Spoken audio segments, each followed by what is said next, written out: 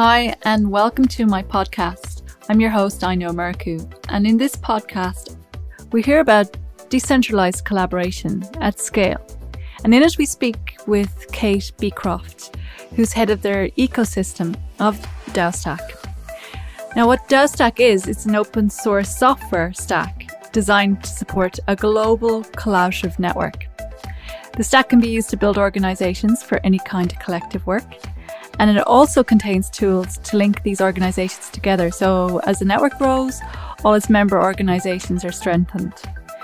Organizations built on DAOstack belong in a new category of structure called DAOs, decentralized autonomous organizations. DAOs are organizations that run on peer-to-peer software backbones and empower groups of people to make non-hierarchical decisions about shared resources like funds, for example. And those working on DAOstack believe that these structures have the potential to change the world by making collaboration radically more accessible, direct and scalable. So without any further ado, we'll get stuck into the podcast and have a listen to what Kate had to say. Hi, my name is Kate Beecroft. I fill many roles really right now. I'm the head of ecosystem at an amazing company called DAOstack, which is building DAOs on the decentralized web. I also am the co-founder of a company called Greater Than. We are consultants and specialists in the human side of decentralization. So we're really thinking about, once these systems kind of come to fruition, the decentralized web and different ways for people to govern decisions, make decisions on their own work and their own life, really what is the human element of that, what we call the soft governance and the off-chain protocols. Greater Than kind of helps companies transition to what we call a self-managing way of working, where there is much less hierarchy. Sometimes it's called bossless. So people are taking decisions for themselves, so we introduce them to many practices for that kind of work. Before that, I'm part of a global network of entrepreneurs called N-Spiral, started in New Zealand. And we have been prototyping and experimenting right on the very edge of what's possible in new ways of working for the last 8 years. I mean, this is a really important question. What does the future look like? Is it decentralized? The answer for all of us working in kind of what's known as Web3 is let's hope so. And basically that is a lot of the effort that goes into the kind of decentralized governance component of blockchain is really building the foundations for a decentralized future. Because if we don't, we are really at risk of, corporations, the big four, as well as many others, and states, just having so much control and power over our everyday existence. Matan, the CEO and founder of DAOstack, and I were just having a conversation about this. We really see DAOs, or decentralized autonomous organizations, as the future of how humans organize and coordinate, and with much more autonomy and much more ability to do what's right for them and to make decisions of their own lives outside of what we have currently been doing and how we organize for the last 200 or so years. And those is mostly in corporations. So yeah, it's kind of like DAOs are collaborative networks that give true agency to people to govern themselves. Up against, say, for example, a centralized version of a crypto like Libra versus Bitcoin, which is truly decentralized, whereas DAOs also, a lot of people, this is two things. It's kind of like the battle between corporate owned highway or public owned. You're giving the governance to the whole model actually of governance is for the way our society is. It's kind of, and the same with money. It's kind of should be the other way around. It's kind of been inverted because of the control. Yeah, absolutely. For a long time now, we've been operating with these two dominant structural systems as the only possibility, which is, state-based regulation or, I suppose, centralized corporate control. And now that we have this technology that does make another way possible. So yeah, I think like Libra is a hugely interesting thing, I suppose, that's really taken a lot of people by a bit of shock. We always knew something was coming, and perhaps on the one side it's doing has some net positive gain for the crypto community and the blockchain world because it's really raising the volume. And probably a lot of the headlines that we're seeing is related somewhat to this. And even if it's successful, this gives them just unprecedented ability to control all parts of the pipeline in the system.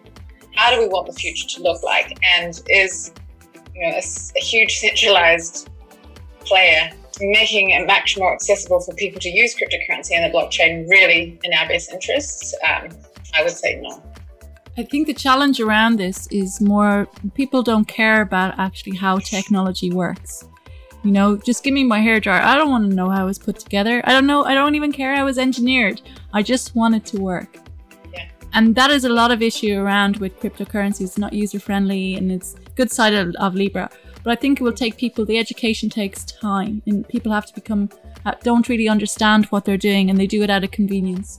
That is the potential disaster, or sort of like being kind of a little bit blind to what you're going into, all in the name of convenience. 100%. I think that's totally correct. That the majority of people, totally, I don't know really how a lot of things I use, like the hairdryer or even the internet, truly work at the many, many layers of complexity that are there. And the same with the blockchain. Like, we can't expect people to interface with such a clunky system, and people are really wanting to use something that's easy. So this is the big challenge of our whole industry, is to be aiming towards building those interfaces that let the user interact with the blockchain, but they don't even know that they are. So we're not there yet. Obviously, it is taking time, but we just can't take our focus off that goal. But hopefully the true power of decentralization does enable a stronger force to actually emerge alongside things like Libra. What will it change? What will it, sort of a decentralized economy, one that's not owned by the corporates, what does it mean for the person on the street? You mentioned a couple of things there, but what's the benefit? How I see it in the kind of a concrete or a tangible way is that since the internet or Web 2 kind of dawned, there has been this like inherent latent possibility of what humans could do together when they're truly able to coordinate, where borders and the kind of some of the constraints that we've had throughout the lifetime of humanity don't exist, because we have this ability to create relationships and talk and plan and meet people with the common interests on the total opposite side of the world to us. So there's an amazing book called Here Comes Everybody by an academic called Clay Shirky, who really outlines this in the height of energy that Web 2 kind of brought about with the emergence of social networks. Like how we've got this new economy where people can really produce and be compensated for what they produced. Form groups where they have a cause. They find the revenue to fund themselves, to carry out the actions necessary to support that cause, whatever it is.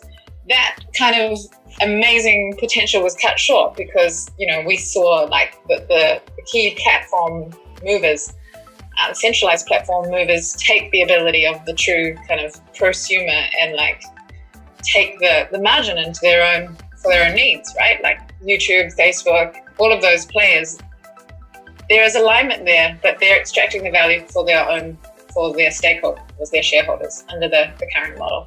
So this notion of platform cooperatism is really still a potential that I think can be realized by a decentralized web and economy. And if we think of the social network as a collaborative network, where if the people could actually fund themselves, make governance decisions over the money, have an instant transfer of money to do that, we could actually see us start to really tackle some of the big problems that currently the systems that we have just prevent us.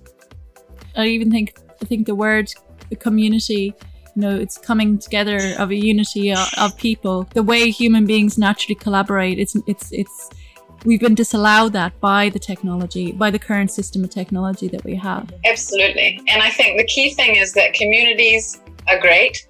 For me, a community is like sub Dunbar's number, which is 150. I mean, maybe a sociologist would disagree with me. But where it starts to get really interesting is when community and community join. And there's this whole kind of mesh or network of communities, and that becomes a network. And the collaborative power of networks is very strong. And that's what really I think we're trying to build towards in Web3 with DAOs, is is the notion of an organizational form which is a network. And the definition of a network, or an open network, or a collaborative network, is that anyone can come and plug and play as long as the principles and the guidelines to do that are clear. And that's what happens in a DAO. It's a kind of a unstoppable meld between a social network and a corporation, where anyone can come and stop at play, and like kind of, as long as they're sticking to the principles and the protocol, which is enforced by the social contract.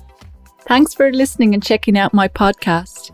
You can head over to Spotify and find my podcast there, or on Apple iTunes. Subscribe to my podcast on my website. You can head over to www.inaom.io for further details.